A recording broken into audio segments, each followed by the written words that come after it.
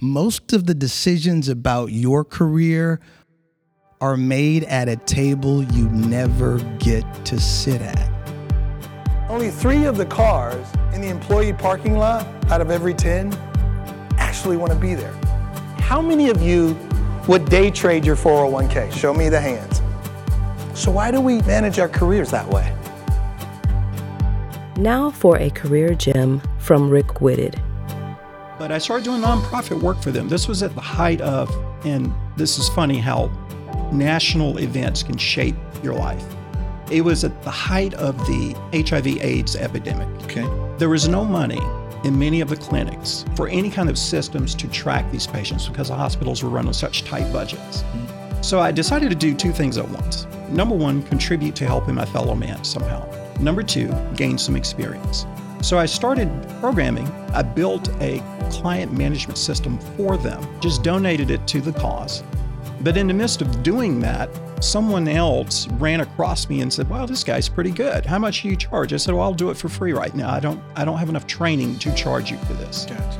And so it went from one assignment to another. A year later, I had my first job at $48,000. This was back in 1989. That's big money back then. That was really big money back then. Yeah. But that's how I got my start. And from there, it led to another job and then another job. So it's a long story, but the short inspirational point from this is be relentless. Yeah, well, it's not just be relentless, it's be humble.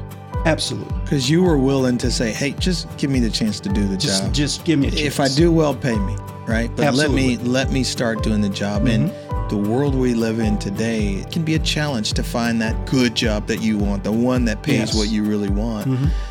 You know, be willing to do what you have to do. If there's an opportunity to just intern, well, okay, intern and treat it like they're paying you $100,000.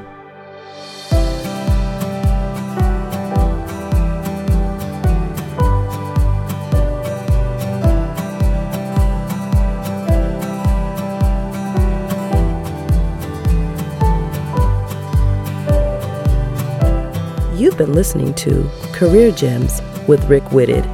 Visit rickwhitted.com for additional episodes and for booking information. Are your career decisions value-based or emotionally motivated? Visit www.careerwit.com to find out.